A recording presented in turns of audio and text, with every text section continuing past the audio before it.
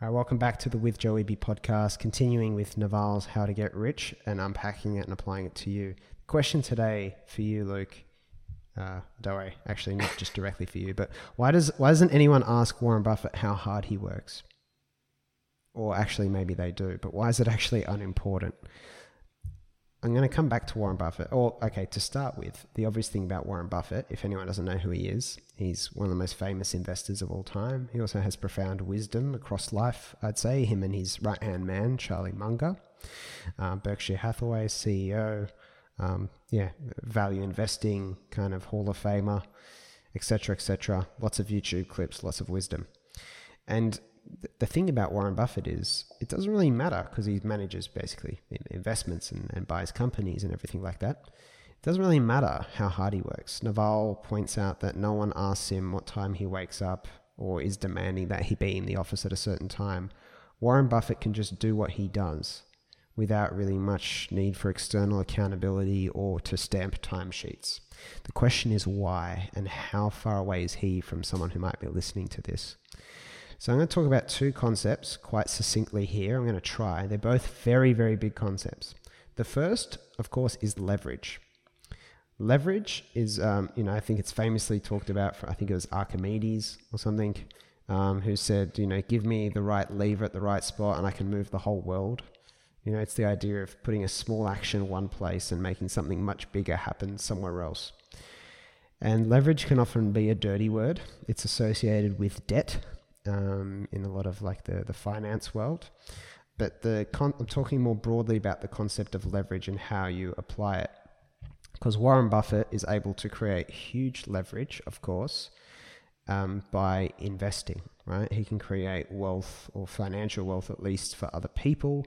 They can reward him for his judgment, and he actually just relies on his judgment to make a living, let's call it a living, with a lot of leftovers. So, what is this concept of leverage? We'll unpack some very specific examples because it's something I encourage you to take advantage of for the sake of your own financial well-being, but also the impact you can have, on other people. So Naval has a few examples for us. Capital is one form of leverage, right? Existing, unencumbered money. And capital is used by bankers to create leverage, right? So they can lend it out. They don't really have to go run around and do anything for you. They just have money. They can lend it out to you at an interest rate, and then they profit on the top of that. Right? CEOs, Naval says, are mainly financial roles, allocating capital. Society doesn't like this form of leverage because it feels like this invisible thing that can be passed across generations, right? Someone with a rich family can just inherit leverage by having capital. Right? I have probably been a very lucky beneficiary of that. Not going to lie. So the question is how you want to use leverage, of course. Now, you don't need to just be part of some rich dynasty now, though, because as Naval says, product and media are the new leverage. All right? Capital is old world leverage. That's the way you can have a much bigger impact with small number of actions, small sized actions, in the pre-internet, let's say, era. Now you've got product and media. By product, he means that, you can code. If you can code, or create a digital product, basically. You can create leverage. You can create something that people use everywhere, right? People share Notion, right? I don't know if I introduced you to Notion, Luke, but, we introduced people to Notion, right? Ivan, and I can't remember the other guy's name, made Notion, right? It's a company spread all over the world. Products that can be spread without even paid advertising, and they got high word of mouth and shareability. And media, right? As Naval points out with his podcast, the same for this podcast we're on with Joe Eby, it doesn't cost me. There's no marginal costs. If 10 other people start listening to this podcast tomorrow, there's no other cost of production, right? Whereas if we're making mobile phones, we have to pay for the next mobile phones to be produced. But yes, the cost of production with scale go down, of course, right? If you're building 1 million phones, you get a better deal from the manufacturer as a per unit cost compared to if you're making 10 phones. But the coding and the media, right, podcasts, writing, YouTube, they can just keep spreading, right? And YouTube videos can just get... You shared me a YouTube video this morning, Luke, Lex Friedman, that was a year old, right? I've shared YouTube videos with people that are like 10 years old. They can just keep accruing and spreading impact and awareness of you and your message for years on end. It's uncapped.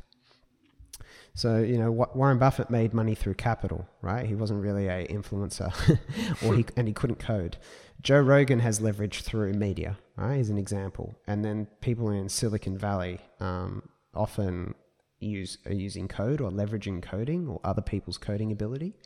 And he points out that startups combine all three. That's why startups are where you can have the most leverage, because you leverage investors' money and capital, and you use that to, you know, hire talent and fund marketing and production. You've got technology, right? People who can code often or create technological products. And then media. You can leverage podcasts and stuff to get things out there, right? So Constant Student, low operating costs as a model. And then podcasts like this or my other writing and stuff can direct people towards it. So it's an example around almost that power of startups, putting that in more and more people's hands. So I'm going pretty fast here, I apologize, but yeah, it's a dense topic. The other important thing about these new forms is that they are permissionless. Luke, whose permission did you ask to set up your podcast with Dom? Except for yours, no one else's. I don't even remember a direct ask. So the beauty of this stuff, you don't have to wait for someone to invite you. You don't have to get approval from a television network to get a scalable media distribution or a journalist to put you in a paper. You can go create this and have a much more democratic access to the tools to spread it. And that's powerful. Naval kind of makes a good point. There are already army of robots in society. They're just hidden in data centers. Like there are so many bloody robots. We're leveraging them right now. We're using a tool to record this, and then I'll use more tools to spread it, and we don't see all the work going on. There's actually already an army of robots working for us. So that's the powerful part around leverage. And he's got examples about, you know, how you can, if you were a real estate laborer versus someone who understood tech and real estate, how you can just multiply your leverage and the impact you can have and the financial component. So that'll all be in the blog post where we go in a bit deeper. Now, the second part of this is judgment. Now, I just want to make sure this is clear. In an age of infinite leverage, again, the podcast can go anywhere, right? Something you code and build or use no code to build can go anywhere in theory. So what matters is, now more than ever, your judgment. Investors all make their progress and deliver returns through judgment. They pick stocks, they pick companies to invest in, they pick, pockets of cryptocurrency to invest in. It's actually about judgment. And people who pay, say, investors or fund managers to get them returns, essentially paying them for their judgment. Now, while everyone listening to this might not be a fund manager, there are like lower barrier to entry, smaller, easier to access ways of using your judgment to a larger extent to do the work for you, right? I guess I do it in a variety of ways, right? Yes, I do. I've got some manual component to working on the podcast and Constant Student and anything else, but a lot of what goes into it is judgment, right? Like deciding what to do. Understanding, what's needed, right? Providing, I guess, insight, leveraging the experiences, people like you, people like I have, other people who are podcasters and things like that, and using that judgment to provide insight, for people. Now, the powerful thing, and we'll talk, tomorrow's episode will be about why, I think, what have we got? Why don't investors read investing books? We'll go into this a bit more, and again we'll talk about Warren Buffett. But can't underestimate that the most leveraged thing you can do is make money through your judgment. Because an investor, if I invest in a company, Luke, I don't have to be the CEO, I don't have to manage the staff, I don't have to deal with the people, I don't have to work directly on the product market fit, I don't have to work with any of the really key challenges. But if I place my judgment in the right team or the right product or combination of these things, then you can you can do very, very well, and you can also support great work happening in the world, in companies you believe in. And it all actually rests on, obviously some portion of capital and some portion of judgment. The interesting thing is, I think the barriers to entry to investing in companies obviously getting lower and lower with some of the breakthroughs we're having now. And my brother Oscar on his podcast, which launches soon, will be going into that, The Weatherman. More specifically, we don't have time here. But yeah, so I think my takeaways were, then keen to hear yours, Luke. Leverage is not bad. Remember Archimedes. It's just about doing more with less. We live in an age of seemingly infinite leverage, so your judgment will become more and more important, right? How can you help people by mostly using your judgment? How can you help people most effectively, right? Podcast is a bit more reach than me talking to people one-on-one with anything I've learned. And I don't know, things for me personally, things like online communities, the no-code movement, crypto and blockchain and Web3 kind of concepts are just some of the many compounding forms of leverage to come. So that is a bit of a mouthful. We might give an extra minute or two here. Luke, I threw a lot there. Does that all stick and make sense? Or are there things that you'd like to that makes sense. Clarify? I would say, if I was to sort of say how I was thinking about it, is essentially a lot when you look at investing early on and you sort of go out and you look at information, you hear a lot about, don't trade your time for money, like we've talked about, and also, investing money or make your money work for you. But this is a much broader way to look at investing in a sense. You have even better, yes, correct. You have even better options of doing this now than making your money. Yeah, like you talk a lot about this in the sense of investing is say when you make a YouTube video, like we've discussed, is you're investing in that platform, which will then kick back over time and can compound, which is a different way of just looking at financial instruments, for example. Yes, exactly. I've always looked at this concept of investing in myself as well, and using that leverage, because say the podcast has some operating costs, right? We were talking about this before the call.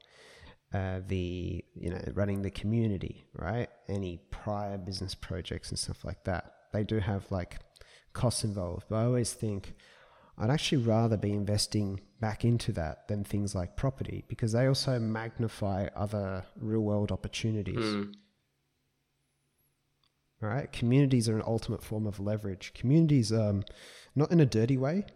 I mean, there's more power to do more and more great things. With a community, we've already used a small community at the Constant Student to help people launch a project or business. We have people who've made more out of Constant Student than they've even paid. Yeah. Right? Because they got the first customers from the community. It's also feedback. Right? There's a group of people who have a vested interest in helping each other.